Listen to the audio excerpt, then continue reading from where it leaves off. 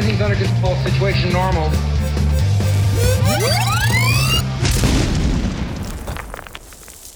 Hello, everybody. Welcome to this week's episode of Florida Man Plays X-Wing. I'm your host, as usual, Steve Cesnik. And this week, I'm joined by Dominic DiCarlo down in Tampa. What's up, man? Hey, Steve. How's it going? It's going all right. It looks like it's just be me and you for this part of the episode. I think Carlos may be able to join us later, but Dom and I here are going to cover what we can for you for a little bit. So, all right. Well, let's start off with the beers, man. What do you got to drink tonight? I'm actually drinking, not Yuengling tonight. I went a little bit fancier, a little bit more classic. Not fancy, but New Belgium Fat Tire. Oh, yeah. Staple. I love a Fat Tire. Fat Tire is one of my favorites. Eminently drinkable, delicious. Yep. So I'm enjoying that very much. Well, it's funny you mentioned Yuengling because I am currently sitting here killing a Youngling, as we say. We've switched spots or something. We switched roles this evening. Yeah, I've decided to go with a. I just had to stop at the gas station and grab something. So yes, exactly. That's usually what I do. So that's yeah. And the gas station I chose apparently had a pretty poor selection, so I went with the Yuengling.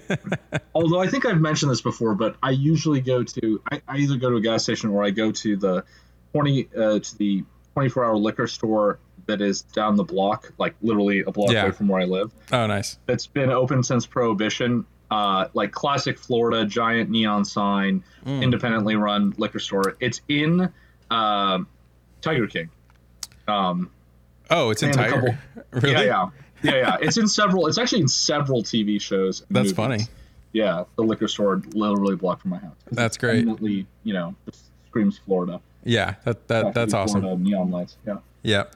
So, all right. Well, that's the alcohol for the evening. But all right. So this week, we're going to talk about resistance and points updates in the first half here, and maybe a little bit about the first Galaxies or Galactic Championship, whatever they're calling it, the Corellia World that happened this past weekend that I played in. So. That was good times, and I do highly suggest if you have been on the fence about playing in the GSP Galaxies tournament series, that go ahead and do it. It's fun. I mean, being able to spend a whole day playing X-Wing, kind of makes you feel like you're a little bit like you're going back, going to a regular tournament, and from the comfort of your home. So it's pretty nice. So, Dom, you were signed up for the next one, correct? I believe it's the London time zone. Correct. I am not remembering the name off the top of my head. Is it Ryloth or Dagobah or Ryloth? I don't think either of those is on the list. Maybe I'm getting confused. Let's ignore that. Yes, I am on the list, as far as I know, unless I'm getting it wrong, for the one that's the first one in September, the second one on the list. Yeah. So I'm excited for that. So you will still be under the new points, but no new ships yet, because the next wave, I think they just announced it the other day here, is I believe coming out September 25th, and then that will be legal for the Crate planet for the Galactic Championship, which is the New York time zone. So here in about a month or so, a little over a month, we'll have some brand new content. Dathomir is the one you're playing in. That's what it is. Yeah. So, yes. There is a Ryloth one. That's the Warsaw. Oh, there is. So I was at least got one of them was on the list. Okay. There you go. So anyways, I played in Corellia this week, and it was interesting. I played, I'm not going to go in great detail, but, we'll kind of do a little bit of coverage here. I played a first order list. I wanted to kind of get my feet wet with Vonreg since his points kind of went down. And so I played Major Vonreg with Daredevil, Kylo with Hate, and Scorch, and Lieutenant Revis. So pretty simple list. It's not, you could have played it before. It's just a little bit cheaper now, so you get a little bit of a bid. I think I had a 4-point bid. I was at like 196, I think. Mm-hmm. So it was nice to be able to play that list with a little bit of a bid. It's got a lot of really nice synergies, just because Kylo is happy taking target locks all the time, and Vonreg obviously is taking target locks all the time.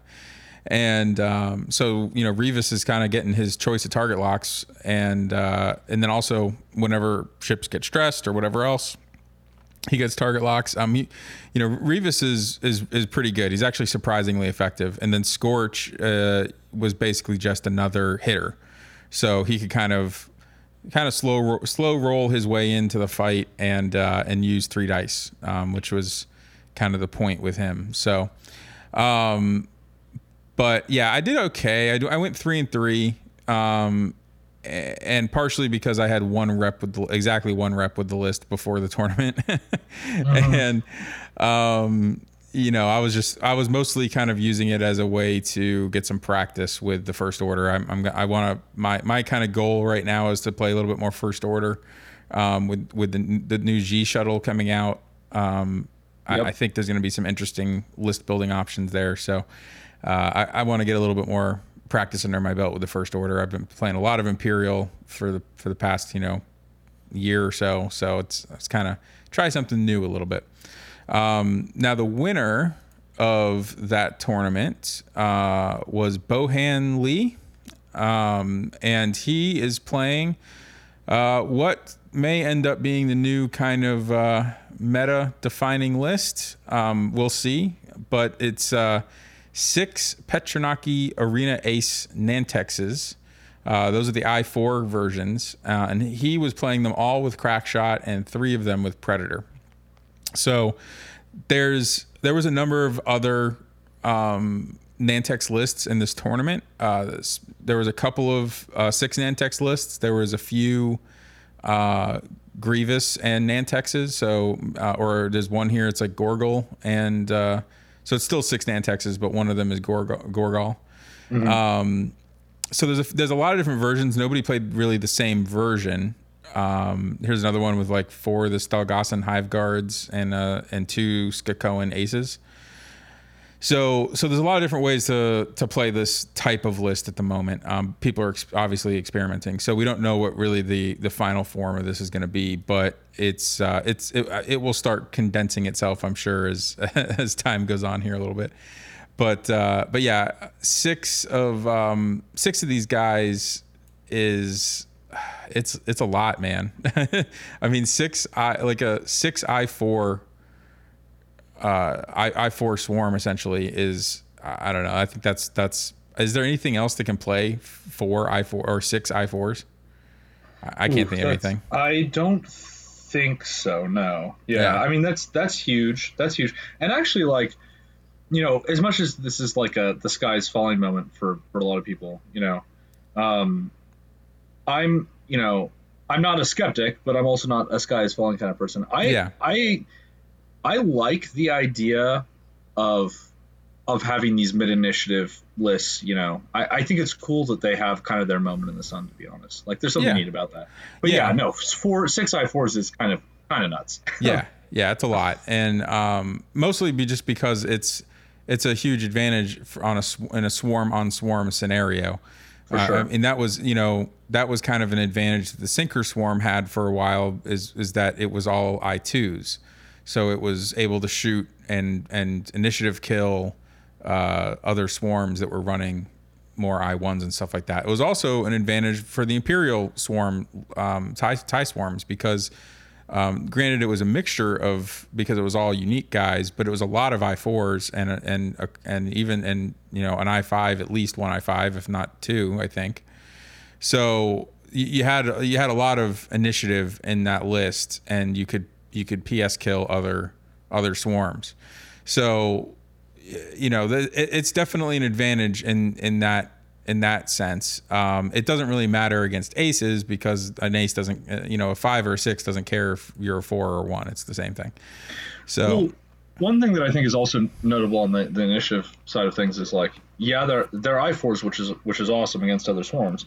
But one of the disadvantages of having a higher initiative against another swarm, obviously, is getting blocked, and these guys don't care about that as much because of their broken ship ability. So that's the other side of this, because I don't know that this would be so bad if it weren't for the built-in ship ability, which is what's it called, pinpoint tractor array or something like that. So the fact that pinpoint tractor array does not have the word fully execute a maneuver is huge, and that's what I ran into. So I was on the bubble for the cut going into the last round, and I actually had really good MOV. And if I had won that, I went back and did the math. If I had won that game by 21 MOV, I would have made the cut. Oof.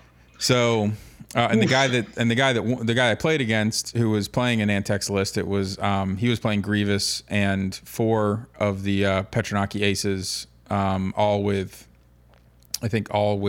Predator. All with Predator and Gravitic Deflection, which is also a disgusting upgrade in mass. So yeah, that's gross. It suddenly makes that whole being tractor thing not that big a deal when you get minimum of 1, if not 2 rerolls on every defensive mod. Yep. So it's pretty good. But anyways, he. It was one of those games, and he actually ended up coming in 33rd, so he missed the cut by 3 MOV because I took half points on his Grievous right towards the end of the game. Nice. Yeah. Nice. So I felt a little bad for him on that regard, but you did not feel bad. Not Do really. not lie. Nah. Steven told me in private that was like the one thing he was happy about. Sorry if that guy's listening to the podcast. But anyways, yeah, it's rough, man, because I think there was one point in the game where I blocked. I mean, I blocked because I had Revis out there as a 1, and I think I even took initiative so that Scorch could move ahead of them.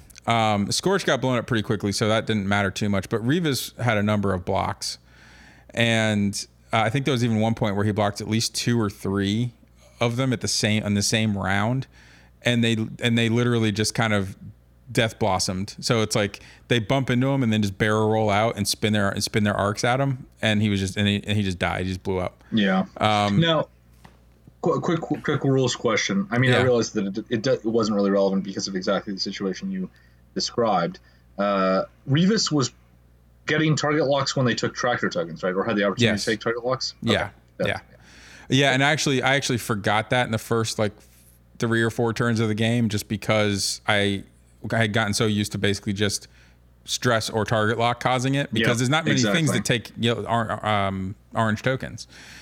So I didn't think about it, and then I think we were, which it didn't at that point in the game. It didn't matter. I think he got his locks from other methods, but at some point I think it triggered in my head. I was like, oh wait, he does get a lock for orange tokens. Yeah. Yep. So I did remember that at some point in the game. So that is one thing to keep in mind, obviously, if you're playing Revis against these guys, and can be very useful, obviously, because that means he really gets his target lock whenever he wants. Yes, exactly. I mean, the only other orange token. Okay, so it's tractor beam. Is weapons disabled orange or red? It's orange. It's orange. So weapons disabled. And is there anything else? An ion token would set it off, because that's a red token.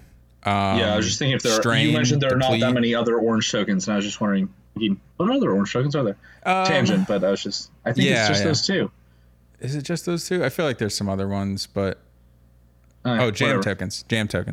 Jam. Yeah. Yep. So there's other tokens out there that cause it, but they don't come up that often, and so it's playing a list where it comes up on every turn is unusual. Sure. But yeah. So anyways, it's not the funnest list to play against. I'll say. So we'll see what happens. I mean, I don't think it's an unbeatable list. I think I approached it poorly in the start of that game, and then was just kind of doubly punished for it by the whole fully execute thing being kind of an issue, and stuff like that, because they could also just run into you if you're in their way, like with an ace or something that hasn't moved yet. They can just run into you and booster barrel off of you, or still rotate their arc. So even though they don't get their focus action that they primarily take, he did have Predator, so that helped him out a couple times, and primarily it was just being able to make sure he got his arc on something. Just being able to get dice on stuff, and it doesn't always work out, but having a shot is way better than not having a shot. So yeah, I don't think it's exactly. I mean, I don't think it's the sky is falling kind of thing, but I will say with the big caveat that I have not actually played against the list on the table yet. So we'll see how it goes. I think the big thing is that the turret movement, issue, right? If you're playing against someone who doesn't know how to fly the list very well, he's going to get himself into trouble. If you're aware of what he has to do, you can exploit that, right? So those are all factors. Yeah, you need a lot of practice with the turrets and like your movement based on where your turret currently is, since you can't do your trick if you need to use that turret.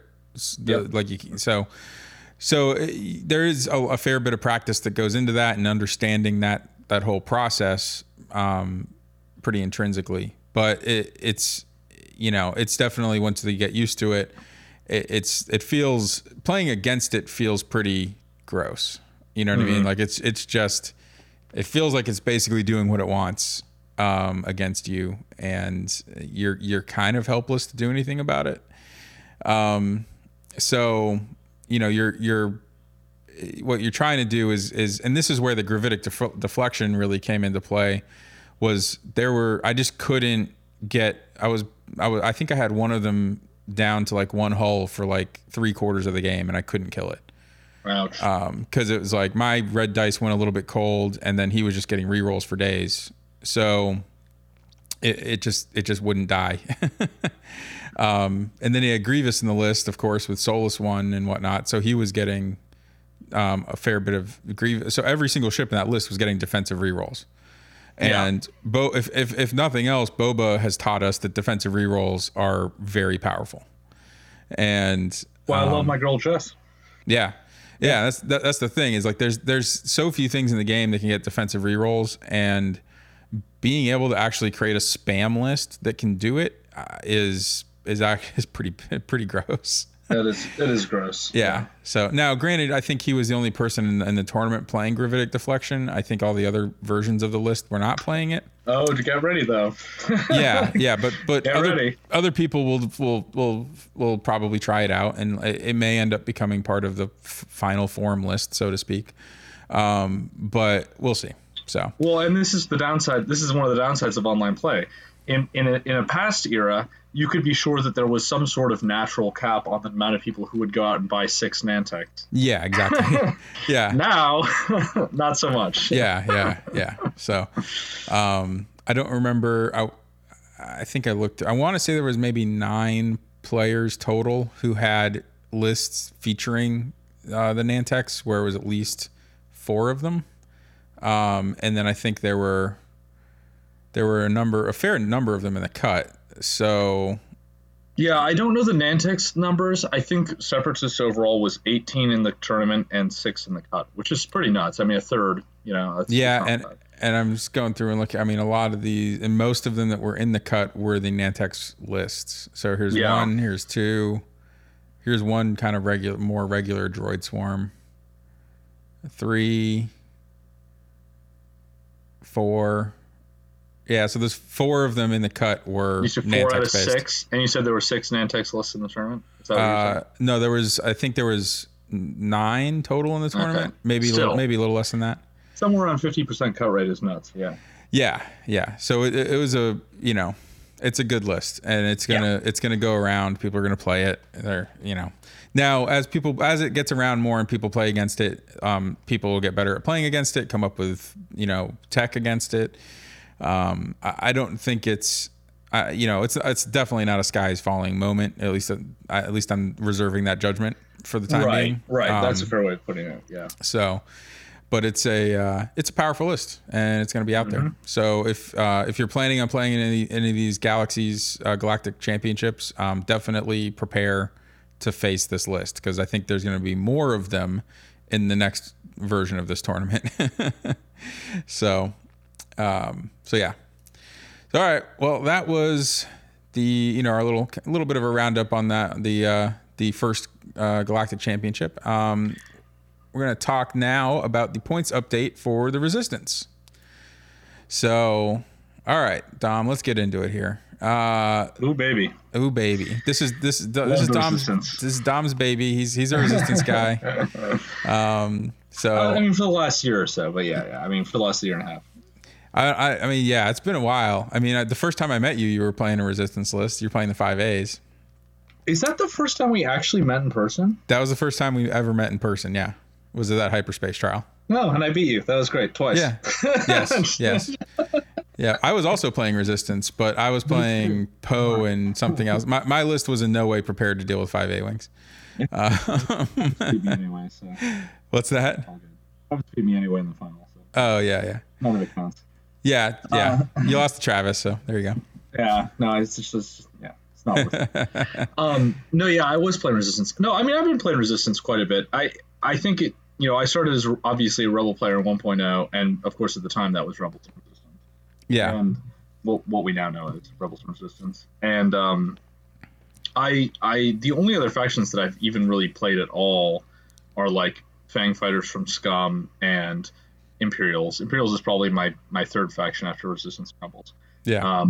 But I think the biggest motivation for me to move to Resistance, like when we were playing, Steve, was a hyperspace tournament, was it not? Yeah, it was the first hyperspace trials season. Right. And so the motivation was definitely like, oh, okay, well, I can play all of the Resistance ships, and I can't play all my cool Rebel ships that I want to play. So yeah, I'm going to play Resistance. Yep. So, all right. Well, first up in the points changes here is the MG100 Star Fortress. Every single one of these got a point drop. All of them by 2 points, except the Cobalt Squadron Bomber, which just got 1 point. I think they wanted to keep it above the 50-point mark. It's down to 51, so you can't play 4 of them still. Yep.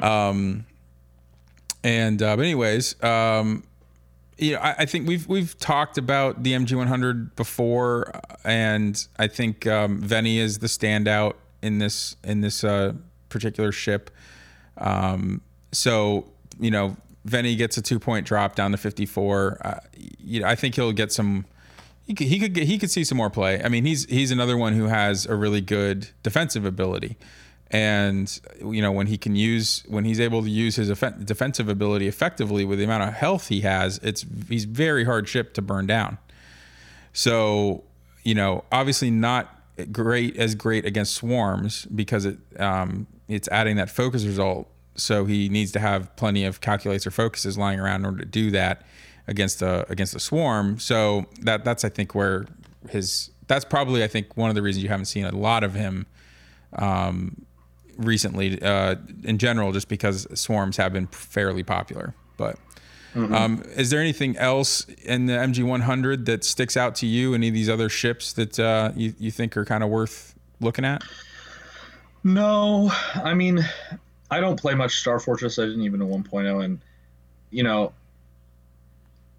like I think a lot of these pilots seem pretty dead on arrival. Like even more so than some other things where like, if the points come down enough, like I'd play them. Like a lot of these are just, I don't even know if I would ever, like the points would have to be like the same, it would have to be the same as basically like, or just, you're just paying for the initiative. Right? Yeah. Yeah, giving someone the rattle condition. Okay, you give them an extra crit, but like you have to get that ship with a bomb later in the game. All that sort of stuff. Now, Finch Dallow obviously was played in his by his old name in 1.0. Yeah. I could see him coming back if bombs become big again. Yeah. And maybe with Nantex, who knows, right? Proton bombs. Yeah. You never know, right? Well, I mean, Eden's another one that I think is, because that's essentially like the old 1.0 Miranda thing, where when you could slam and then drop a bomb, which was nuts, right? Yeah, or whatever. Yeah, you could slam and do the action, mine and all that kind of stuff. So he gets to move and then drop or launch a device. It's a device too, so that means he can do mines or bombs that way. Or launch. Wow, he could or launch move and then Tragedy Simulator. Yeah, so he can basically that's actually kind of nuts. Yeah, he can do like the old trick with Nim, right? Because wasn't Nim used to at one point Nim was able to like because it wasn't advanced sensors barrel roll or something like that. He was able to advance sensors to hit you with the trajectory simulator. Yeah, right? yeah, exactly. Yeah. So Eden, I think it looks to me to be the best bomber option in here if you really want to go all out on bombs. Veni also still good at bombing, but also hyper defensive, so hard to get off the board. So I think those are probably my top two options looking at this ship, but yeah, we'll see. So my only thing before we move on, I know there's not a lot to say about Star Fortresses, but I think veteran turret gunner coming down matters for these ships. Yes. Yeah. You know, they have the native front arc and turret arc. So you put 3-2 double tapping, that's good all day long. Oh, so, yeah. You know, for 5 points, is it now, right? Veteran turret gunner. So, yeah. You know, just stable that on, in my opinion. And like a 59-point ship, yeah, you probably want to get more out of it than just that, but at least you're getting double taps out the front arc all day. So. Yeah. So, all right. Well, moving down to the RZ2 A-Wing, the only change here was ZZ went up 1 point to 41. I think that's a pretty well-deserved 1 point increase. ZZ's incredible. I don't think that's destroying any A-Wing lists. 5As are still good. And there's at least one new A-Wing pilot coming out, so they're getting even more options for their little, you know, merry band of 5 A-Wings. So. But anyways, yeah, that's that 1 point. They're not hurting anyone. They're just A-Wings. They're just being friendly. They're just friendly little A-Wings. It's fine. It's not like a gang or anything. It's just a little Yeah. It's not like a gang that just constantly rolls two hits every time. So anyways, so down to the scavenged YT-1300. These all received a drop. All of them 2 points except the Resistance Sympathizer, which is only down 1 point. I think the big deal here is obviously Rey. Rey is down to 60. Rey was already getting use at 70.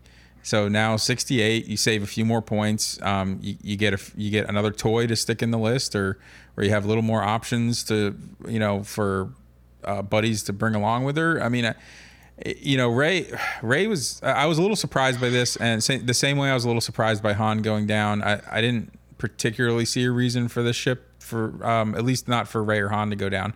When I say Han, I mean Rebel Han.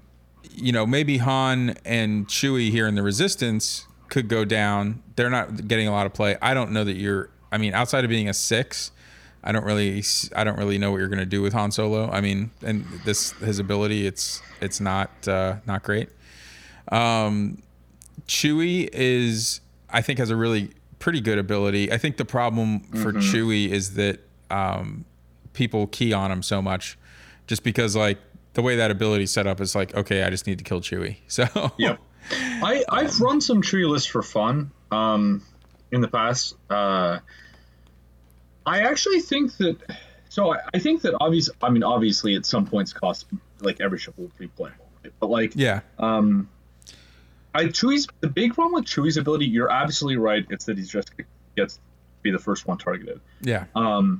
I do think that at some point you can fit enough offensive other ships in the list, because Resistance has a lot of heavy hitters. You know, you got Finn Pod, you got Bastion, you've got Jess, you got lots of things that can get double mods and just hit hard that aren't too expensive. That aren't super, super expensive. And so if you there will be a point at which you can fit those things with Chewie. The other problem with Chewie is that, he's just limited by the chassis, right? So yes, that means he's easily killable, but it also means like rotate as red, right? Which is a bigger deal than it is for Rey, right? Because Rey just wants to show the front arc anyways. Yeah. And it also means, boost is red. And it means that, it's just really hard to make him.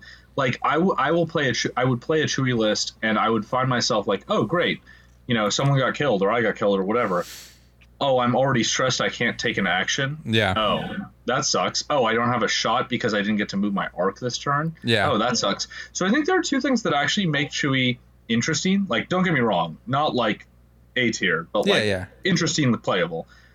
Agile Gunner coming down. Yes. Is big, right? Yeah. So like, Agile Gunner is, I think, kind of underrated in general because it was seen as like a crutch, which it is to some degree, right? Like, you're a new player, you need to be able to move your arc. But guess what? Like, if you're flying an arc ship, sometimes you need to move your arc, and it's nice to be able to do it for free. Yeah.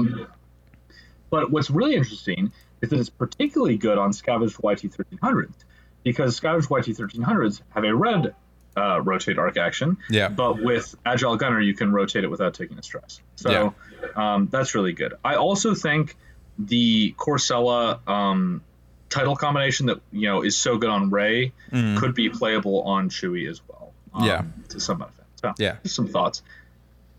Yeah. No, I think I feel like, I mean, I know I've theory crafted some Chewie lists before, and I kind of keep looking back at him every once in a while, and his points keep coming down. He started at 72, and now he's down 11 points overall. So it's a good, he's getting pretty cheap. You can fit some stuff in there with him. So, I wouldn't be surprised to see somebody make a list out of it. I keep wanting to put a Dead Man switch on him. Yeah. On the theory that, like, okay, sure, you can kill Chewie first, but he's going to boost into range 1, take a 4-die, attack, and then do 1 damage to everything at range 1. That's pretty funny. Yeah. But it hasn't quite worked out yet. Yeah. Maybe someday. Yeah. So, all right. So that's the Scavenged YT-1300. Down to the T-70 X-Wing. Only 2 changes in here. One of them was Poe coming down by 1 point to 67. So I think this is good. I think Poe is a little overcosted. I think he's probably gonna need to come down further than this to actually make him, eminently playable. But it's in the right direction. So, I love Poe. I mean, I played Poe early on in 2.0, and I really like him. Obviously, I slapped the R4 Astromech on him and basically played him like a Soontir Fel. Mm-hmm. Yep. Just being the old school PTL, it's just good fun. But he's definitely expensive.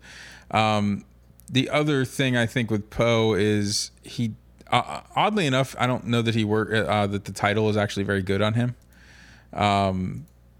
This is just kind of my personal opinion, but generally speaking, because he's stressed all the time, unless you're doing like some BB-8 stuff, maybe where you're kind of doing your actions before you move and then clearing the stress.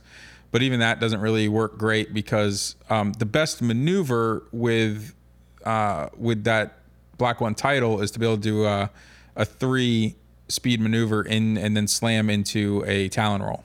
And the only way to do that with Poe, generally speaking, is going to be do the 3 straight blue, which really limits the options for that. I played it with him with the title for a long time, for a while, and I found it to be fairly limiting. So I think that's kind of one issue with him, that unfortunately the title doesn't work too great on him. The title's way better on like Elo or Neon. So anyways. Joff Sea Striker.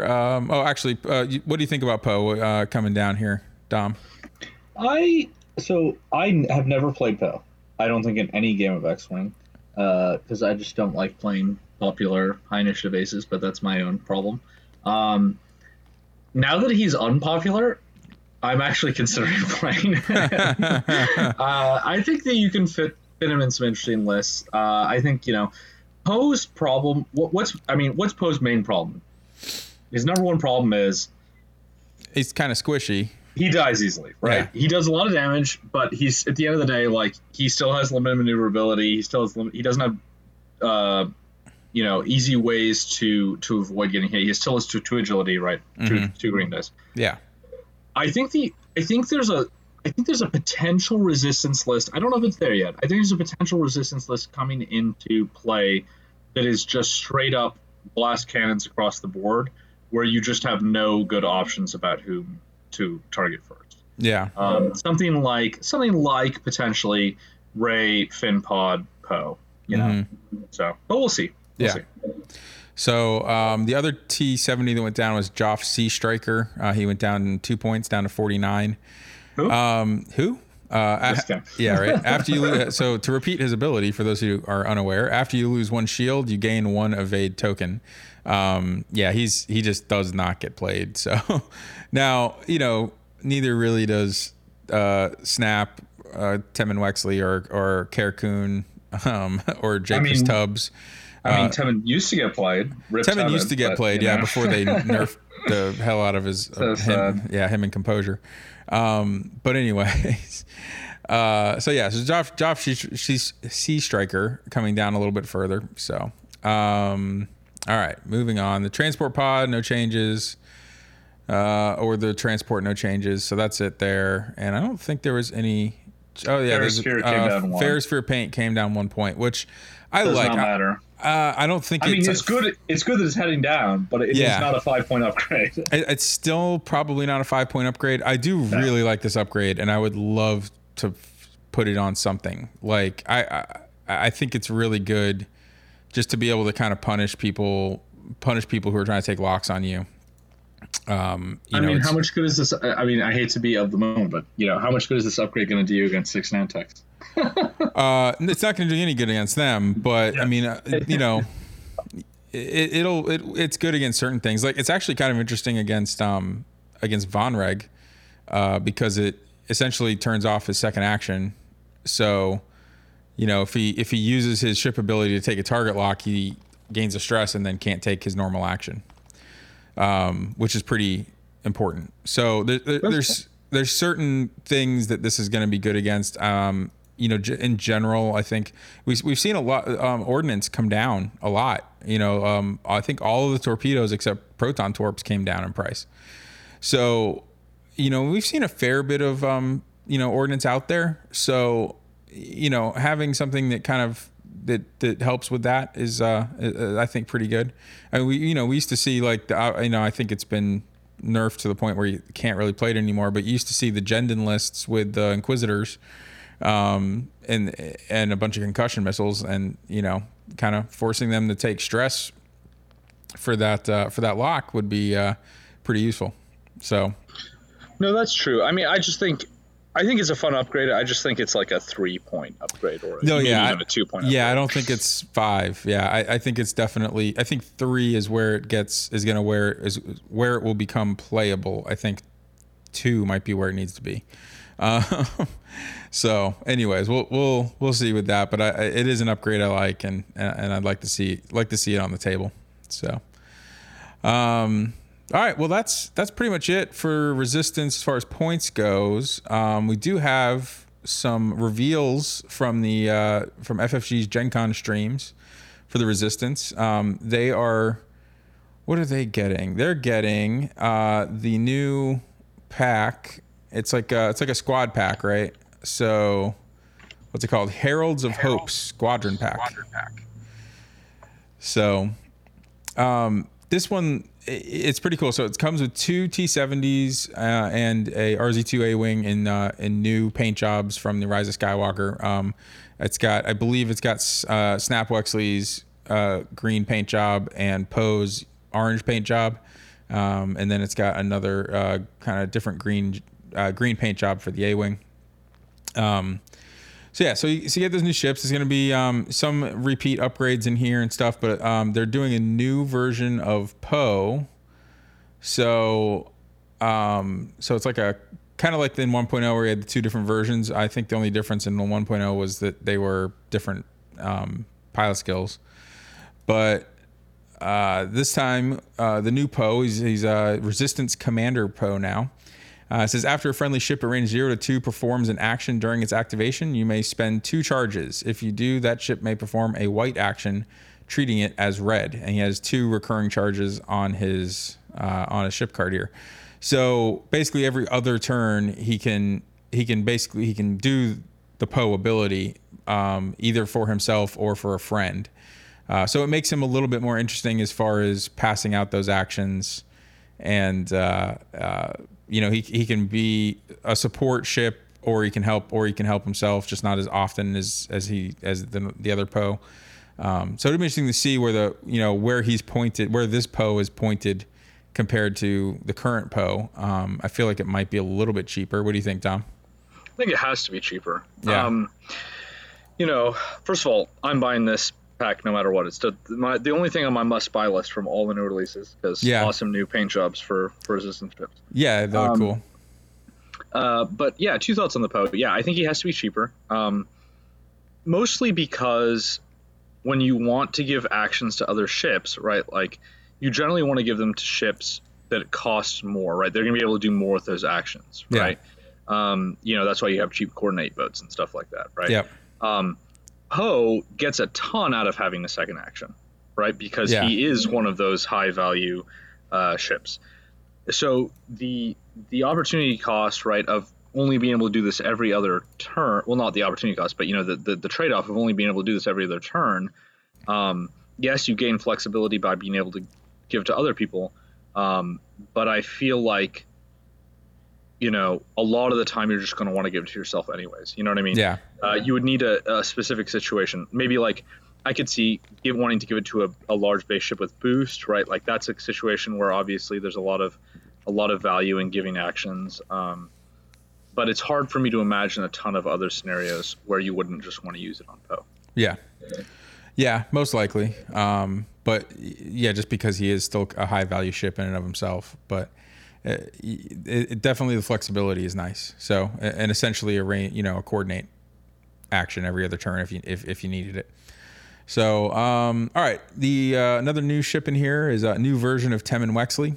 At the start of the engagement phase, each friendly T-70 X-Wing at range 0 to 3 may gain 1 strain token to flip its equipped configuration upgrade. If it does, that ship gains 1 calculate token. So, this it's an interesting ability. I don't know how much it's going to get played because I think it's the kind of thing. Obviously, you're going to be using it with probably a lot of you'd want to use it with obviously a number of T-70s, right. And I don't know if that's going to really be a list. Although I do think it's kind of interesting because it is range 0, so Temmin can just use it on himself, and I think being able to kind of flip that card at will, I think that it could be pretty interesting. I don't know. What do you think, Tom? Yeah, I mean, so leaving aside the calculate for a second, right?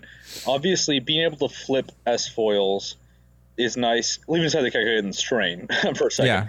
Being able to flip S foils is nice from the perspective that it gives you that option with the barrel roll, right? Yep. And barrel roll linked and focus linked into barrel roll as well, or barrel roll linked into focus? No. What does it give you one or no? It gives you it adds a barrel roll and it gives you focus linked to barrel roll.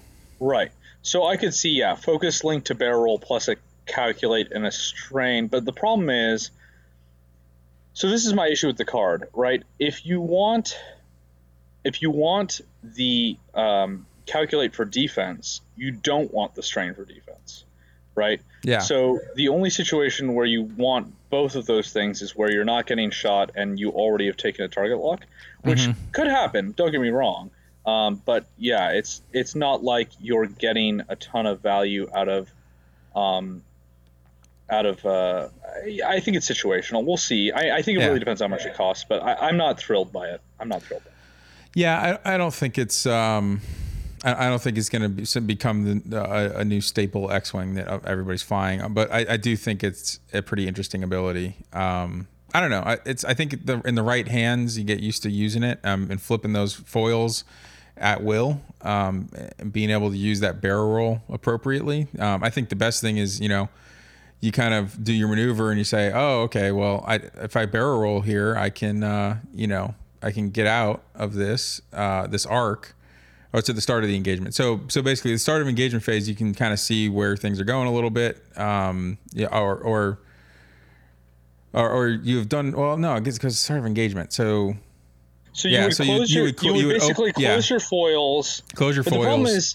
But the problem is, if you don't want to take a strain at the start of engagement, you may not know that when you close your foils when you activate, right? Like there's a bunch of issues going on here. Yeah. There's a lot of things to think about with it, but basically, you can make the decision once everybody's moved. So everybody's moved, and then you're like, okay, I'm definitely getting shot this turn, and I've already, I don't want to take I can't lose a die, so I'm not going to take the strain just to open these back up.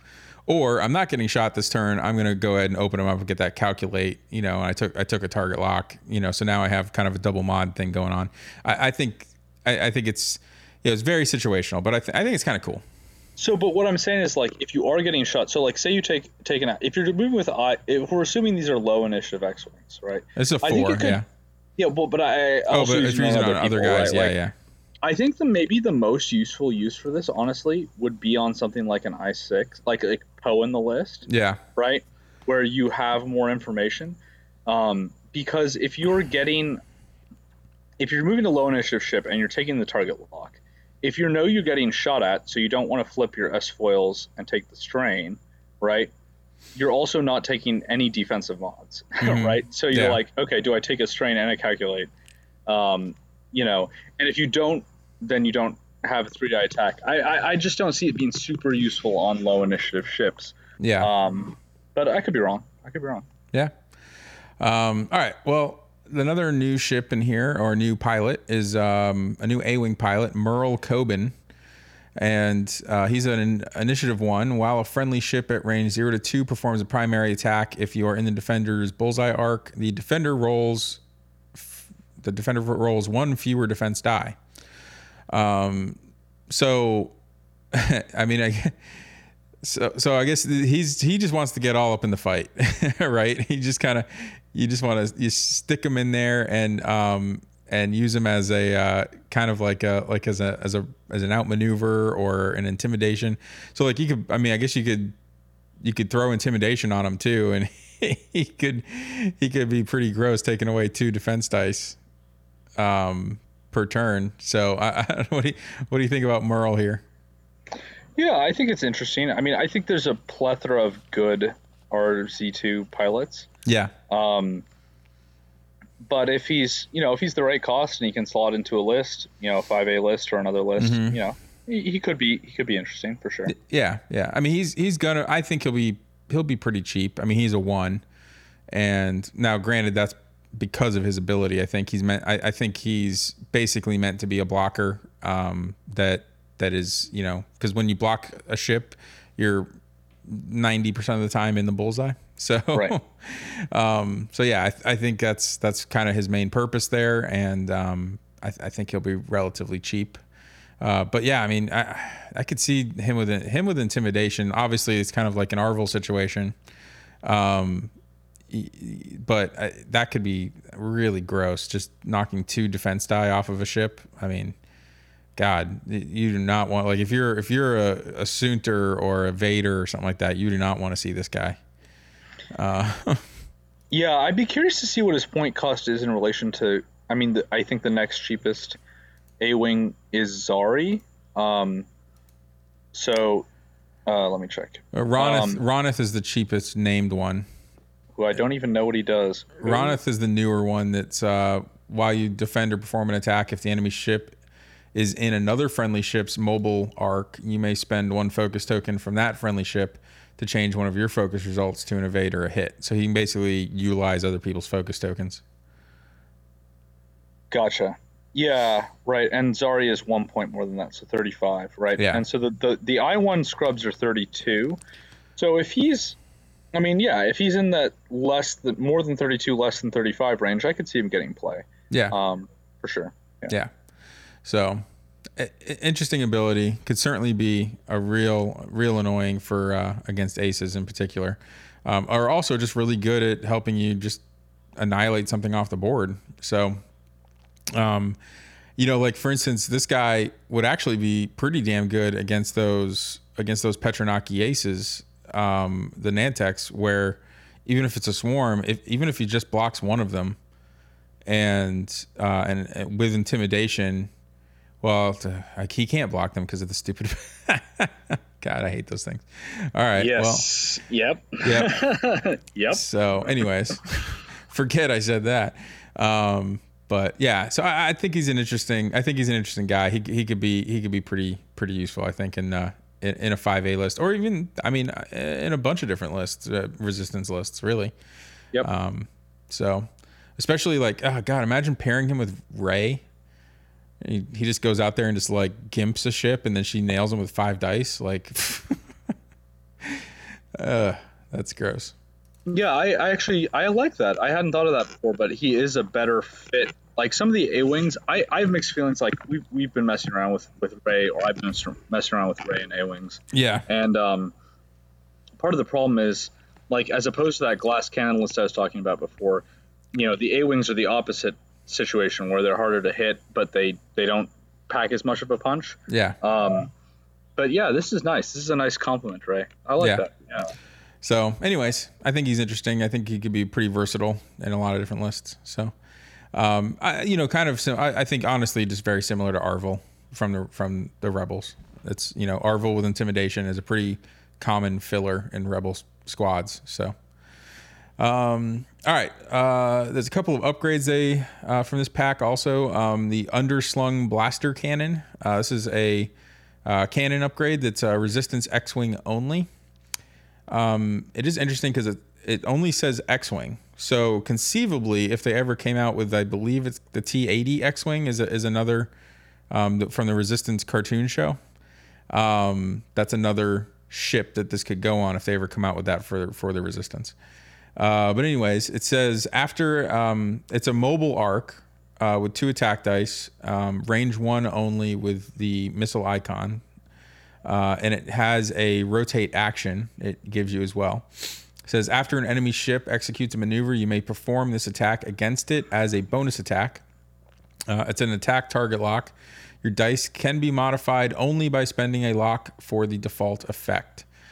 So this is like another version of like a snapshot or foresight, just with a twist of being on a mobile arc. So you can, you know, move it around and put it off. I mean, I think it's pretty neat, giving maybe to give the T-70s some coverage on the sides. This is very cost dependent. If it's cheap enough, I could certainly see this going. Just kind of, if you got some points, throwing it on a T-70 just to get some free attacks and stuff here and there. Now the big downside really here is the fact that you have to have a target lock. Which generally means that you're going to want this on a lower initiative ship that can get a target lock before other stuff moves.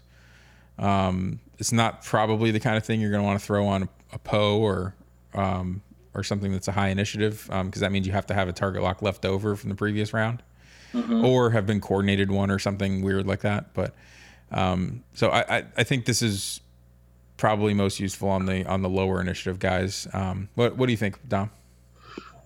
Yeah, I pretty much agree with what you said. I think it's, you know, it doesn't get me really going. Although one thing that I just realized is that that I hadn't thought of before was the connection between this and the new Temmin, the new Snap Wexley, because if you're taking these T-70s to target lock with the intention that you will then open S foils, right? And get to calculate.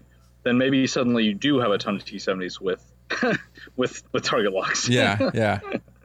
So I don't know. Maybe there's something there. Maybe. So it's another option. You know, I know the hard point slot on the T-70s is obviously it can be used for a lot of different things. So this is just another option to throw in that slot. So all right, the other upgrade that there's 2 more I think in this pack that they've shown off. Overdrive thruster. Now this one is limited to the T-70 X-Wing. It's a modification. It says while you perform a red boost, barrel roll, or slam action, you must use a template of 1 speed higher if able. I think this thing is pretty filthy, actually. Especially and actually this is something this also kind of, you know, could be pretty interesting on Temmin, or on any ships, you know, with Temmin in the squad, because if you're using it with the barrel roll, you're getting this as you're getting to do a 2-speed barrel roll with the linked focus barrel roll action on the card, on the configuration card. So this, I don't know, that's pretty awesome, man. Or even 2-speed boosts. I mean, that's crazy. Yeah. No, that's fair. I mean, I think the must is obviously, you know, limiting. You know, there are obviously times when you don't want to take a 2-speed. Yeah, exactly. Well, but it's only for a red one. So, I mean, if you're not doing a linked action, or so like imagine if you do this, like, 'cause this works with Daredevil. So if you use this with Daredevil, you know, you're doing it like you're essentially either do your normal boost action, or you do the Daredevil one with a 2 hard instead. Which may not be the best thing. I mean, I think the 1 hard is obviously a great maneuver on that, but I think with the linked action on the configuration, you get to choose. So it's like, I mean, granted, you wouldn't be able to do the focus ahead of time, but if you just wanted to do a 1-speed barrel roll, you can still do just a 1-speed barrel roll. Right. So how many points would you say that this is playable at? Just out of curiosity. I don't know. I definitely would say I would definitely probably put it cheaper than Afterburners. Maybe 4. I don't know. What do you think? Yeah, I mean, I would go lower than that, to be honest. Yeah. I would think 2 or 3, but I see what you're saying. I mean, like, I think about it on someone like Poe. It's interesting because you can pick your order of operations, right? Original Poe, obviously, OG Poe. You can pick your order of operations, so you can pick. Well, no, Poe gives you a stress after. He doesn't make it red, right? Yeah, the new Poe makes it red. The new Poe makes it red, and the old Poe just gives you a stress after. I believe so. Okay. So, old Poe says, after you perform an action, you may spend 1 charge to perform a white action, treating it as red. Oh, okay. So, yeah, so Poe, either Poe can use this. Right. So I think there's an interesting thing to be said there of, like, you could pick which action you want to be red. Now, obviously, barrel roll then boost versus boost then barrel roll, like, it makes a difference which one you do first. Yeah. But there is some interesting play there. There's some interesting, you can just flip around like a barrel roll and like a focus or something like that. Like if you want to do a barrel roll, if you want it to be a 1-speed, you do the barrel roll first. If you want it to be a 2-speed, you do it second. Exactly. Right. That there you have the most flexibility. Yeah. If you want to double reposition, it's a little more interesting. But yeah, no, for sure. I think there's some I could see it on Poe for sure. Yeah. I think this has got some pretty interesting implications actually. So it'll be. I don't know. I think it's pretty cool. Definitely on Poe for sure. So, all right. The other upgrade that's in here is a talent upgrade for A-Wings in general. So this can actually be used on Rebel A-Wings as well. It's called Starbird Slash. Now, it can be used on Rebel A-Wings, but I think this is so much better on the RZ-2 A-Wings. Yes. It is. Yeah. After you fully execute a maneuver, you may choose one enemy ship that you moved through. That ship gains 1 strain token. Then if you are in that ship's firing arc, you gain 1 strain token. So this is so dirty on the RZ2s where it's like, I'm just going to fly through you, like, which they kind of want to do a lot of times anyways, and spin the arc and give you a strain. This is another one that you could throw on Merle, and it's just another way for like Merle to just drop defense dice. Like that dude's just like killing people's defense dice left and right. So, because you could put this, because I mean, assuming he has 2 talent slots, you could run this and intimidation together, and people are just like, you're like just destroying people's defense. So I don't know. What do you think about this one? I mean, I love it. As an A-Wing player, both Rebels and Resistance, I love it. I am concerned about exactly what you say, which is that it's obviously way better on the Resistance A-Wings than the Rebel A-Wings. I wonder, and I think it might have been you or someone else who said this, but like, I wonder if they might price it differently somehow. Yeah. Because it's so clearly better on Resistance A-Wings who have the rear arc. That I'd be sad to see it just make them better and basically be unplayable, right? Because if it's at a point cost where it's playable on the RC2s, I think it's going to be too expensive for the Rebel A-Wings and vice versa, right? If it's too cheap, if it's playable on RZ1s, it's going to be broken on Resistance A-Wings. So, yeah, we'll see. I mean, Yeah, I could see this being played a lot, and of course, A-Wings having 2 talent slots. You got room for it. So. Yep. Yeah, I think it's really good. It'll be interesting to see if they do 2 different price points for it. And how they decide to do that. They could do it based on arc type. So they could basically say like, oh, if it's a front arc, it costs this much. If it's a mobile arc, it costs this much. Or they could just straight up say it costs this much on an RZ1 A-Wing or this much on an RZ2 A-Wing. Like they can do whatever they want with that, really, with the points guide. So, but I think it may be necessary because it really is going to be just so much better, I think, on the RZ2s, not just in a vacuum, but also within the list archetypes that RZ2s play. So like that 5 RZ2 A-Wings, the 5 together, this is a great upgrade because like one of the issues that they have sometimes is that they have a little bit of trouble pushing damage on ships that have 3 agility, right? So if you can just almost at will hand out strain tokens, the consistency of those 2-die attacks all of a sudden becomes even more deadly. So that's huge. I mean, the reason I stopped playing 5A was because if you're flying against an all 3 agility list, it can just be really hard to push damage through. Yeah. So it's this is going to be a good upgrade for those A-Wings for sure. And it could be another thing that you put in in a Rebel arsenal, like it could be again, you could use it with Arvel if you wanted, and that just gives Arvel more ways to do what he does, which is take away people's evades with this. Does Arvel get 2 talent slots also? Yeah, Rebel A-Wings also have 2 talent slots. Arvel does, I'm pretty sure. Yeah, I'm pretty sure he does. So yeah, this is another one like this, and intimidation together could be another pretty good combo on Arvel as well. Mm-hmm. So, all right, well that I think wraps up everything we got for the Resistance. We are gonna go ahead and hit the halftime, kick it over to the Florida news desk, and we will be back with. And I think Carlos is going to join us, and we're going to talk about the First Order. This week in Florida, police in Fort Pierce were dispatched to an adult shop after they received calls of a woman causing a disturbance. When they arrived at the scene, they found 36-year-old Teresa Stanley of Port Salerno, who made her way into the store's stockroom, where customers were not allowed, with one of the toys sold by the unnamed shop. As officers approached her, she dropped the device. Stanley was also naked from the waist down, wearing only a purple shirt, which authorities believe she also took from the shop. The items in Stanley's possession were valued at $45.98. She was charged with larceny and indecent exposure, both misdemeanors.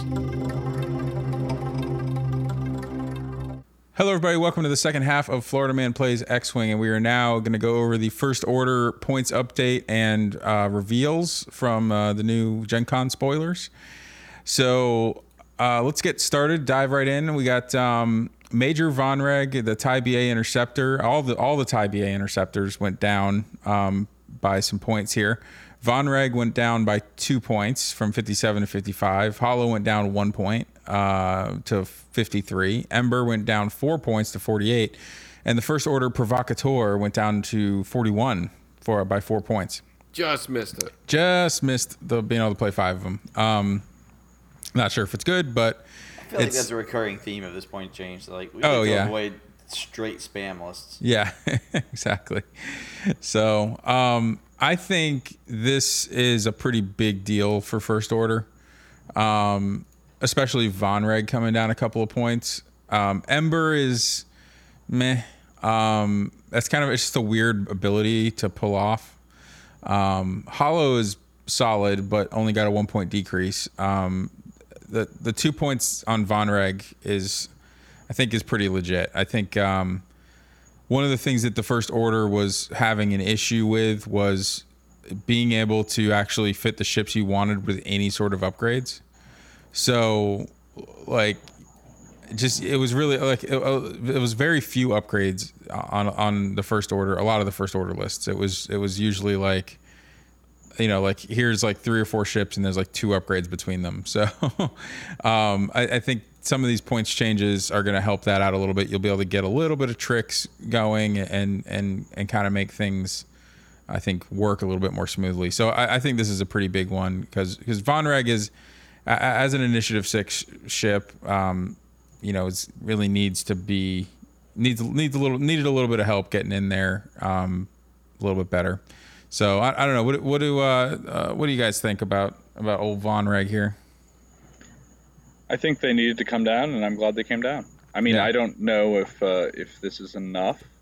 To be honest, I don't think we've really seen. I remain skeptical, but we'll see. Yeah, and it has this ship, and again, me absentee of the wave meta for the last few months, has major Vonreg made a splash because I feel like he was hyped up when he was announced. How has been his use? He hasn't really made a splash, I would say. I mean, he gets used. He's not an unused ship, but I think First Order in general has yet to catch up with a lot of the other factions.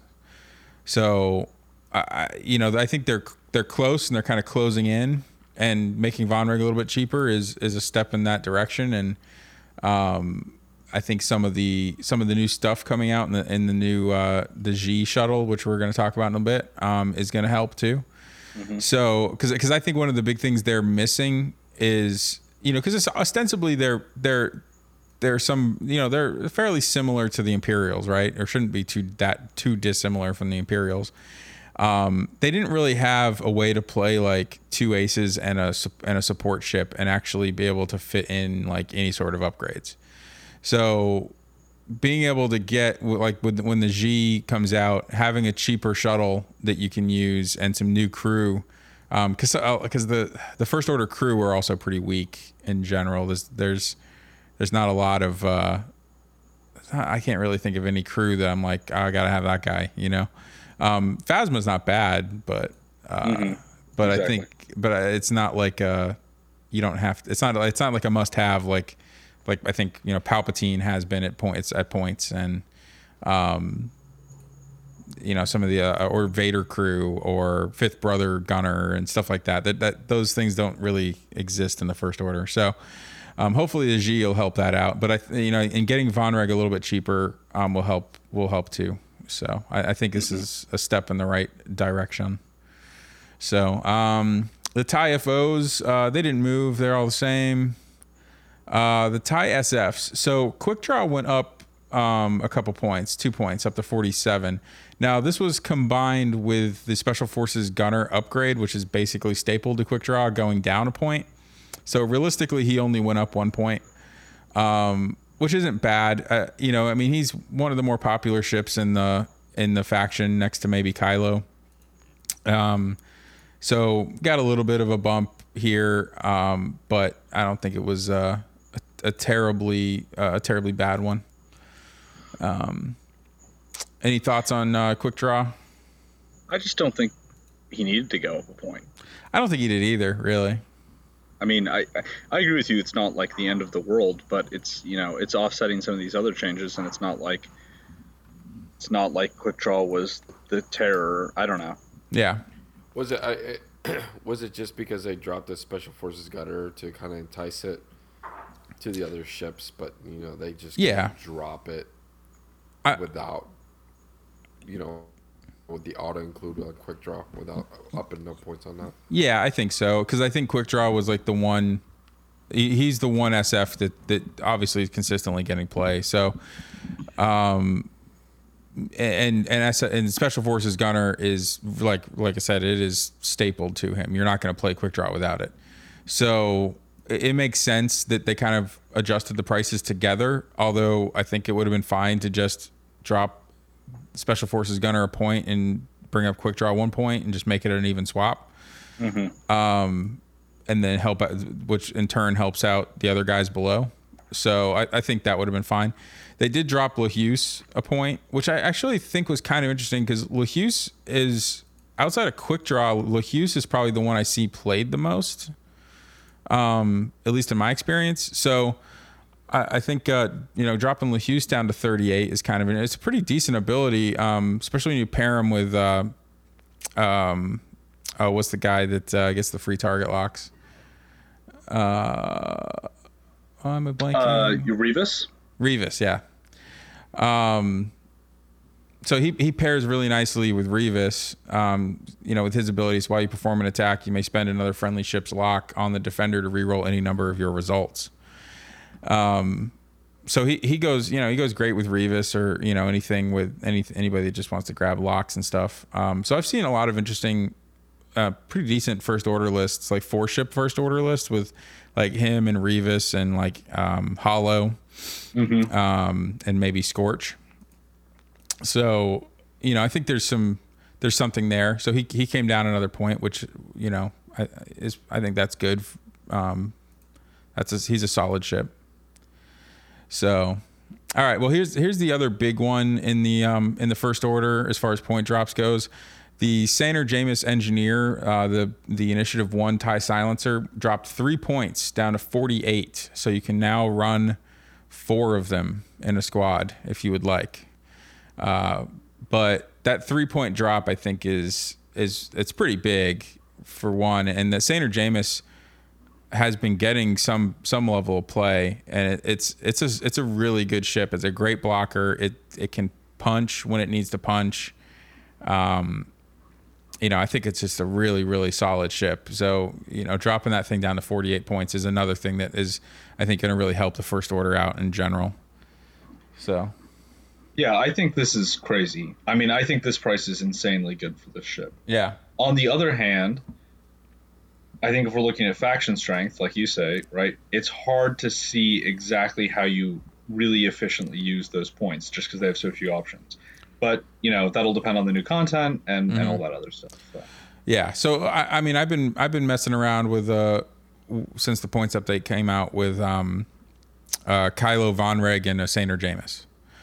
And, between the Saner Jamis and Vonreg, you're saving 5 points off of what that list would have been before. Mm-hmm. So that suddenly kind of opens up some options. So, you can go light on the upgrades and go with a bid, or you can, beef up the upgrades a little bit. And because I think I've been trying it with Daredevil and Mag Pulse warheads on Vonreg, and then advanced optics on both Kylo and the Saner Jamis, and hate on Kylo. So that's like a lot of upgrades for 3-ship first order that never felt like you could fit that many in before. No, that's fair. So I don't know. I think it's kind of you're getting to that. You just fit some stuff in now that you just couldn't fit before, which I think is. I just think that's really been the biggest problem for first order, is that you haven't been able to fit anything together quite right. So yeah. So anyways, Saner Jamis coming down. We already talked about Special Forces Gunner. That's pretty much it for points. That in first order is still the smallest faction, I think. So they don't have a whole lot going on in here. But all right, so let's move on to the spoilers. Sorry, real quick. Oh yeah, go ahead. I do want to make a quick comment about the Saner Jamis Engineer, just specifically on the chassis. And I'm sorry, I might have missed some of the conversation here. But this is probably one of the best blockers in the game. Oh yeah. Mm-hmm. So absolutely, it coming down in points will definitely make this very useful for this faction. So definitely good news. I think it's a great ship, a great chassis. This is something to note. Yeah. No, I really like the Saner Jamis. And I think, like I said, it's not like it hasn't already seen play. It's out there, it's around. So getting an extra 3 points on it, I mean, that's almost the price of advanced optics, which is a great upgrade for it. So right, you can run 4 of them with 2 with advanced optic, for example. Or, yeah. 4 of them and upgrade one of them to another ship like Vonreg. Yep. Yeah. So you get some interesting options there. So I'm excited to see what comes out of First Order here coming up, just because, as they're starting to get some more options with the pricing and some more options here with the G shuttle after that comes out, which I believe is coming out in September. Is the plan for that? So, all right. Well, let's take a look at the G shuttle here. All right. So this is looks like I believe this is a medium base ship. If this picture is not fooling my eyes. So let's talk about the dial first. It's got a red stop. It's got a blue straights, blue bank. One blue straight, one blue banks, white 2 hard, blue 2 bank, blue straight, red 3 hard, white 3 bank, white 3 straight, and a white 4 straight.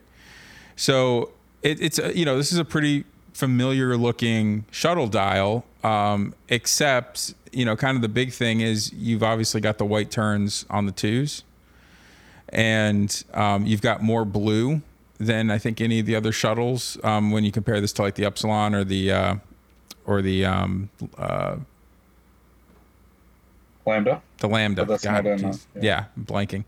Yep. So you've got what, six blue maneuvers on this ship, and you can turn with a 2 hard. So I think that's awesome right there. Just a more maneuverable shuttle. Yep. It doesn't have the rear arc like the Lambda, which was a great addition in 2.0.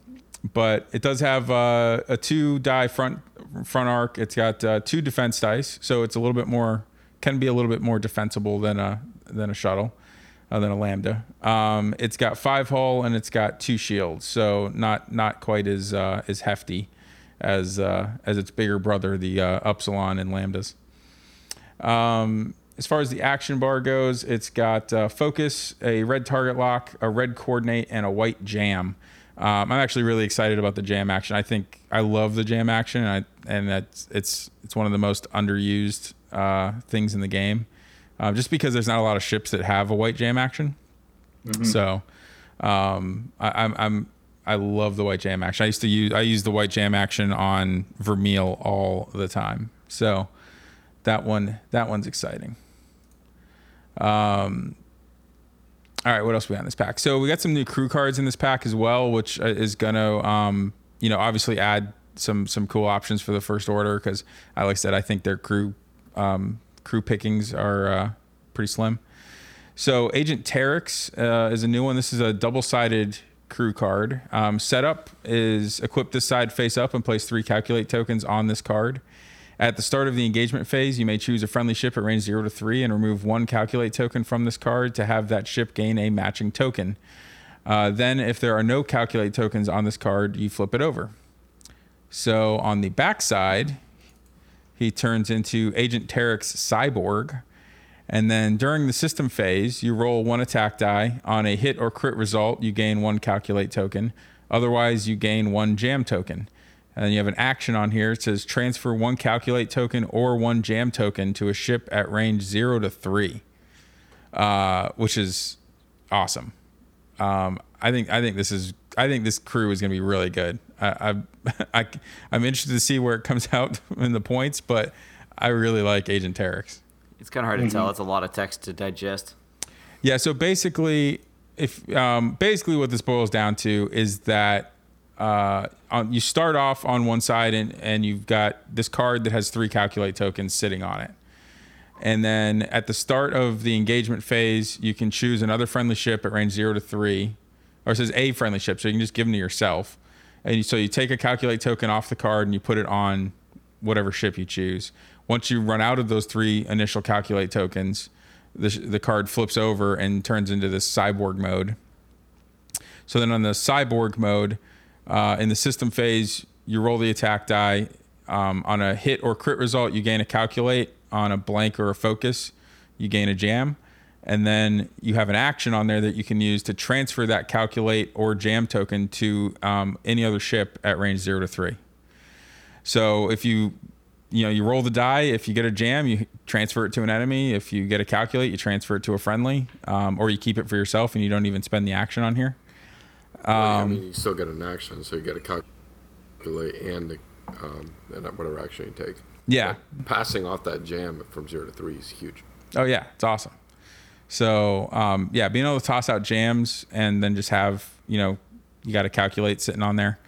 I mean, I don't know. I think this has got to be expensive. I mean, yeah, probably. Which I'm kind of afraid of how expensive it's going to end up being because it's really good. I mean, free actions in 2.0, like, yeah, basically, I mean, they're free calculate actions, and then, yeah. So, yeah, I don't know. I really like this one. I want to see it on that G shuttle, and hopefully it's not so crazy expensive you can't fit anything with it. But yeah, I think Terex is going to be really good. So, all right, next up is Commander Pyre. So Commander Pyre he's from the Resistance cartoon show.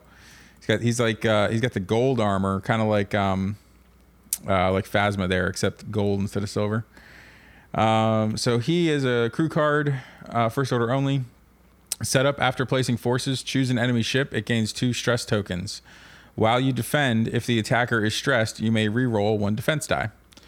So this is pretty interesting, I think, just being able to have some kind of early control in a game. Those 2 stress tokens are probably going to be gone by the time you engage, but the fact that you kind of force them to deal with 2 stress tokens from the get-go is pretty interesting. And then you get a passive reroll anytime that ship is stressed, or anytime you're being attacked by a stressed ship. So which happens a lot in 2.0 between linked actions and other abilities. That's the nice part of that ability. Yeah. So I think this is a pretty interesting little utilitarian card. This could be this could be a fun one to use. Just if I mean, it's kind of interesting. Like in like a swarm, if you choose an enemy ship that's just like right in the middle of the swarm and give it 2 stress, and then all of a sudden that swarm has to the entire thing has to now move according to what that one guy can do to get rid of stress. Mm-hmm. I think that's pretty cool. So, yeah, I don't know. Any other thoughts on Pyre here? I mean, I like it. It'll be interesting to see. I mean, we talk about this every time we do this, but it'll be interesting to see what the point cost comes down. Yeah. Yeah, and the setup, it's a funky, the part of it, but the second text is, I think, the part. I mean, the setup thing might be interesting. They didn't bring down the point cost of the shuttle that lets you start further out. I mean, maybe that's what you do with it. Yeah, I mean that's definitely. It's like maybe you can be far enough on top of them where those 2 stress really do matter. Yeah, what is that one? Dormits.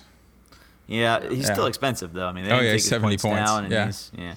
Yeah, no, I think it's good. I mean, I think it's interesting because we were talking about how they don't have enough, First Order doesn't have enough crew, and I think it's great that they're adding these interesting crew. Obviously there's some synergy with some of the other stress mechanics in First Order, which is interesting. I think, like Captain Phasma and stuff. Yeah. I think it's a little tricky, right? Because, if we're saying the biggest benefit is getting to reroll a defense die, it's cool to put it on a G shuttle because you're like, okay, I roll 2 agility naturally, so getting to reroll 1 is pretty awesome. But then you also start to think, is my opponent really going to be going after the G shuttle, though? How useful is it to spend a bunch of points on this big defensive mod for this ship? Yeah. It's not like, and then I don't know. I think it could be useful. I'm just curious to see how it'll play. Yeah. Yeah, I know. It's a little weird, like you said, because it's a crew and there's really only the 2 ships in First Order that can carry them. So, and you've already got, the expensive Upsilons. So, maybe he has a better place on an Upsilon than he does on a G. That's kind of what I was just thinking, right? the Upsilons are much more of a target priority type of ship, right? Yeah. And putting Pyre, I mean, I think it's sneaky underrated that Upsilons have an agility die. You know what I mean? Like the fact that they're one of the biggest ships in the game that still rolls in agility. You know. Yeah. Not the biggest, but one up there, right? So, yeah. No, it could be interesting. Yeah, so it is. I think it could be cool in the Upsilon. I don't know. Like I kind of agree. I don't know how worthwhile it's going to be on a G. Well, the trick is always to make sure that your support ship does draw fire, because it's causing causing the opponent's ship to either be less effective or your ships to be more effective. So, I don't think this the card in isolation will do it, but it will be helpful if you can make a build out where that G shuttle is just causing havoc enough to warrant having to kill it first. Yeah. Well, does the G? Sorry, you probably already said this. I missed. Does the G have 2 crew slots? We don't know yet. We don't know. So right. So the question is like, can you put Terex and this on it, and is that too expensive? And yeah, because I could see if you had a ship with Terex on it and it was just being really annoying, you would want to kill it. It would jam. Yeah, tossing jams out. And, yeah. And all that, and coordinate in of itself is obviously just a super powerful ability. Yeah. Yeah, the problem with G shuttles is just like straight up coordinate bots or coordinate boats or whatever, is because they're medium base and have a lot of health. I mean, I assume they're going to be more expensive than like a, what would be the equivalent, escape craft or whatever, right? But we'll see. Yeah. Yeah. I mean, it's, I don't know. I kind of expect this to be cheaper than a Lambda, just based on the fact that it's got less offense, less overall health. Yeah, I think that's fair. And I would say the action bar is ostensibly a little bit worse than the Lambdas, just because of the amount of red actions, I guess. I mean, you got focus and jam that are white on the Lambda. You got tactical officer to change that to white, but that's basically now you're including a certain amount of points just to give it a white action. Yeah. Well, and if you do tactical officer, you're also using not the baseline guy. You're using one of the named guys, which may be worth it. I don't think we've seen any of the named guys yet, or at least I don't have anything about them. So we'll see what those named pilots do.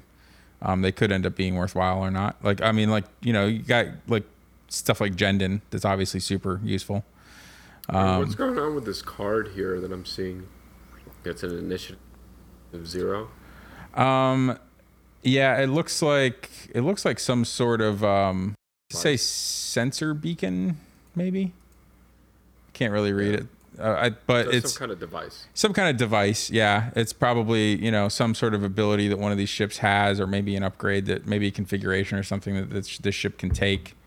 That well, it looks like it's the card for those for the shits there. Yeah, those tokens there, the sensor beacons. Yeah. I mean, depending on what those do, I mean, there's your, caveat of, will this ship be annoying enough to want to get it off? No, you're right. I mean, if you're absolutely right. Yep. So yeah, that's an interesting one. We'll see what I feel like I saw something about that a while back. It's weird because this ship was technically revealed like 8 months ago, but it is now finally about to come out, and so we're just kind of starting to look at it again, because I think we talked about it forever ago I know we talked about it when it first got announced, but it's just been so long. So yeah, I don't know. It's cool. I'm interested. I'm really excited for this ship because I think it's going to fill a particular role in First Order that's been sorely missing. Mm-hmm.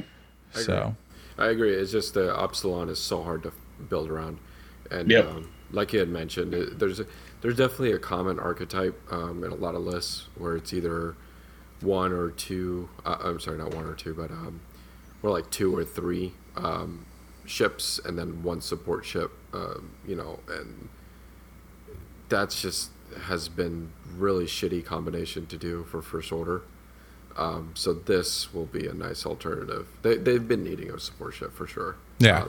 Outside the Upsilon. Yeah. So yeah, I think this is going to be a sorely needed upgrade for the faction.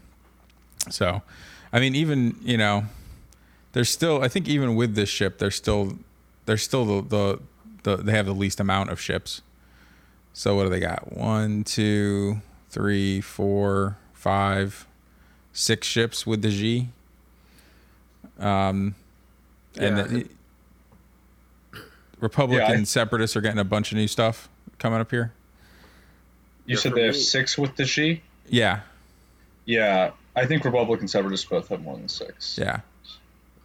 6. With the new stuffs. Resistance. Yeah, 7. Both. Yeah. Yeah. And Resistance has the pod, you know what I mean, that came with the transport. So. Yeah. Yeah, which is a little weird, but I mean, obviously, Finn pod gets so much use. Yeah. So. And I think it's funny because Resistance had that same problem, before the pod came around. Is that they had a lot of nice ships. They didn't really have anything support-wise besides maybe the Star Fortress. Mm-hmm. So a little coordinate ship, or something to kind of do some funky stuff that's not focused on just, point and shoot. So I think this will kind of bring First Order at least close to par with the Resistance on the versatility of the faction. But it's you're right. It's still limiting. Yeah. And you would think at this stage now, we're done with the sequels. What else is left? I'm sure there's going to be other ships, but right. That worries me. Height. Yeah, it worries me that our sequel factions have the fewest number of ships, and it seems like they have the least room for growth as far as the lore, the canon goes. Well, I think Resistance has a lot of room for growth just because of that final scene in the end of Rise of Skywalker. But that's fair. There, obviously, you'd be stretching things a bit, but I think there's a lot of room for growth in there. We saw B-wings and Y-wings in those sequences, so I wouldn't be surprised to see some sort of B-wing or Resistance versions of B-wings and Y-wings. But there's a lot of other kind of options there. The First Order has, and now it depends if you include the Sith, the Final Order or whatever you want to call them, because they had some ships that got a little bit of screen time. Like you had the TIE Dagger, I think it's called, which is the one that the wings look like Doritos. Yeah. And then there was also the TIE Whisper, which was Kylo's new ship in that movie, which looks really interesting to me. It looks like a cross between an SF and a silencer, so it looks like a neat ship. That would actually be kind of cool. Yeah, I mean, they already have like 1 million of that kind of ship, but it would be cool. Yeah, well, but I mean, so does Empire. You know what I mean? That's fair. It's kind of how they work. But again, it's just we should be at the height of it, not waiting for those ships. I feel like there was a missed opportunity here to release those kind of ships. Fuck. I mean, when that movie came out, we're talking about almost a year now. Yeah. So, and considering that they need bodies, and both Resistance and First Order are just way behind on ship count. When there's 2 newer factions, it's just they needed bodies. I don't understand why they didn't take that opportunity to go. We got a new movie coming out. Again. Maybe licensing issues, whatever it may be, but yeah, I don't know what was up with that. I was really surprised by that, actually, by just the fact that there was nothing. Maybe as a counterpoint, they're doing it precisely for the reason that we're saying, right? That they want to, like, imagine if they had released as much content as they could have when the movies came out, then they really wouldn't have anything to release now. Yeah. Right. I don't know, just a thought, but yeah, I get what you're saying.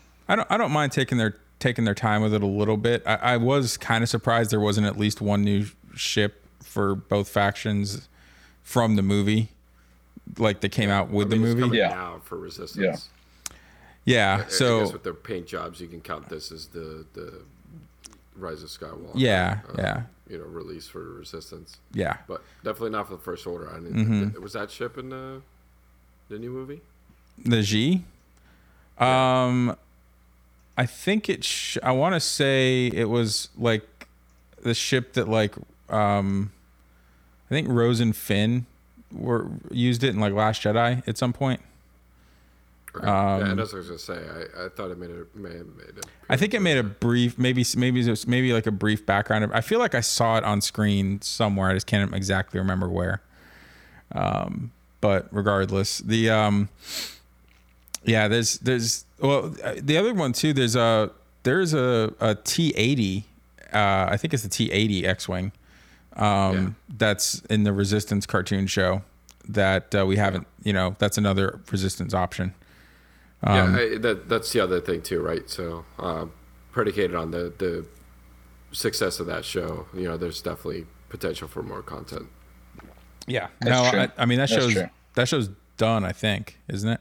Oh, really? Oh, really? I think it was just 2 seasons. I think, well, that one was a weird one. I think it was only ever really planned to be like a bridge between, because it starts right before Force Awakens and then ends, I think it's like the end of it is basically supposed to be the end of, maybe right up until like the end of, either the end of Last Jedi or the beginning of Rise of Skywalker. But it was like this weird little bridge gap show, and it was not a great show. Yeah, but I was like, so was Clone Wars, and that went 7 seasons. Well, but that wasn't really. But it was a little different because it wasn't happening at the same time. It was happening years later.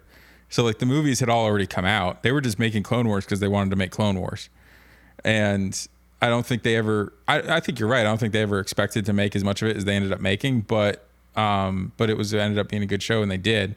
I think they had a little bit more specific plan with Resistance because they were trying to fill a specific time slot, but I don't know. Like it just wasn't that show just didn't ever really catch. Like it was just too. It was a little too ridiculous, a little too childish. Mm-hmm. But here's another upgrade that I missed earlier for Resistance. Resistance X-Wing is getting the underslung blaster cannon. So after an enemy ship executes, this is a cannon slot. After an enemy ship executes a maneuver, you may perform this attack against it as a bonus attack. It's a 2 dice mobile arc, range 1 only, with the little missile icon, so you don't get your range 1 bonus using it. It's got a white rotate action on it, and it has attack target lock. Your dice can be modified only by spending a lock for the default effect. So basically just like another kind of like it's a mobile turret snapshot kind of thing. Yeah, but you need the lock. But yeah, you do. Yeah, you have to have the lock ahead of time. That's caca right there. Yeah. So now it would be kind of interesting to just like leave this. I mean, you can use it as your regular attack theoretically. So you could just, leave it rotated to the back or to the side or something and just give you an extra coverage arc. And, if you happen to have something target locked when it rolls in on you, then great, but theoretically it just, having an X-Wing with 180 degree arc, it's only at range 1, but it's something. It's kind of interesting. Yeah, it's just the attack lock. Yeah. That's a pretty brutal requirement for like a snapshot effect. It reminds me of the blaster turret when it was a focus requirement. Yeah. So, yeah, it's weird. I mean, I don't know. I'm not seeing a lot of use for that one at the moment. But all right, well, I think that wraps it up for all the new stuff. What do we got? We got any shout outs, anything we want to talk about before we wrap it up? Well, I mean, we haven't really talked about it at all. I was a little excited about World/Galaxies. I don't know what it's Oh yeah, anymore. it's Galaxies. Universities. Yeah. It's Universities. it's Galaxies now. Is the official. Yeah. So I signed up for Ryloth. So kind of funny. Based on my current schedule right now with the kids, that it gives me the most amount of time for me to play while they're asleep. Yeah. Yeah, So, I'm in the exact same scenario, which is why I signed up for the London one, Dathomir. Mm-hmm. Yeah, so I'm also going to be playing in the wee hours of the night or morning or whatever. Yeah, I have a good game plan. I'm going to go to bed at like 9 o'clock at night, and then I'm going to wake up at like 2 o'clock in the morning, and then get ready to play like 12 hours. Yeah. Yep. So it'll be interesting. Yep. You know, and one of the things is funny. You know, we think about this and think about tournaments that we've been through and the fatigue factor. For me, sitting down in front of my computer with a cup of coffee, that's not going to be fatigue at all. Like having to like do this, like do it on a overnight. Actually, I feel like I'll probably be even more focused and energized than I am at a normal tournament when I'm waking up, and then having to stand up for like 12 hours straight. So yeah. What'll be interesting to see is that as time, because this is going to span. One, we just had the points update, and then two, some of these events will be happening with new ships being introduced. Mm-hmm. So depending on the dates, because I think Dion said. And by the way, for anybody that doesn't know, this is a Gold Squadron podcast, a tournament that they're doing as it's a community-run event that is kind of acting as it's not Worlds, but it's our community version during the COVID. But yeah, I think he said any new product will be usable after 7 days. So if it comes out 7 days, the general rule? No, the general rule I think is like 11 days or something like that, or 14 or something like that. So I think he's going. I'm pretty sure he said he's going with 7 days. So we got new content in September, October, and November. The November content won't be here in time for anything, but the September content definitely will. For what's the September stuff and what's the October stuff? The September just for me and the listeners. Yeah, the September stuff is the stuff that was announced forever ago. It's the G shuttle, the HMP droid shuttle or droid ship, and the LAT-I for the Republic. Mm-hmm. Mm-hmm. So those will definitely be making a difference, and especially, I mean, like we just talked about, I really think the G shuttle is going to make a big difference for First Order, at least for. I mean, I'm really excited to play it. So, But there's a lot of stuff. So you're gonna have that new stuff coming out in September at some point. So depending on which one of these events you're playing in, you may have to deal with that. So then there's also a possibility of the next wave after that, which I believe is the. I can't remember, honestly. I cannot remember the order these were all coming in. Oh, I think it's the TIE Heavy and the Heralds of Hope Resistance pack. I think is this the next thing coming in October, and then November is kind of the biggest wave. It's the Jango Fett Slave 1 for Separatists. The Droid Tri-Fighter. Mm-hmm. The Eta 2 Actis, and the Nimbus class V-Wing. So between, by the end of November, between now and the end of November, Separatists and Republic are getting 3 new ships, which is huge. I mean, that is just a lot of new content for those two factions. So yeah, just getting caught up and surpassing, Resistance and First Order, just because. Yeah. Yeah, because because they're both at 5 right now. So basically, those two factions and First Order are at 5, and then by the end of this year, First Order will be at 6. They'll be at 8 ships each. Yep. And Resistance, I think, will be still at 6. Yeah, it's a problem. I mean, it's a problem. I think. Resistance is 7 if you count the pod separately. But yeah, it'll still be lower. Yeah, they'll leapfrog resistance. Yeah. But, all right. Well, I think we'll call it a night here, guys. Appreciate you making it out. You ready? Yep. Dials down. Bottoms up. Up.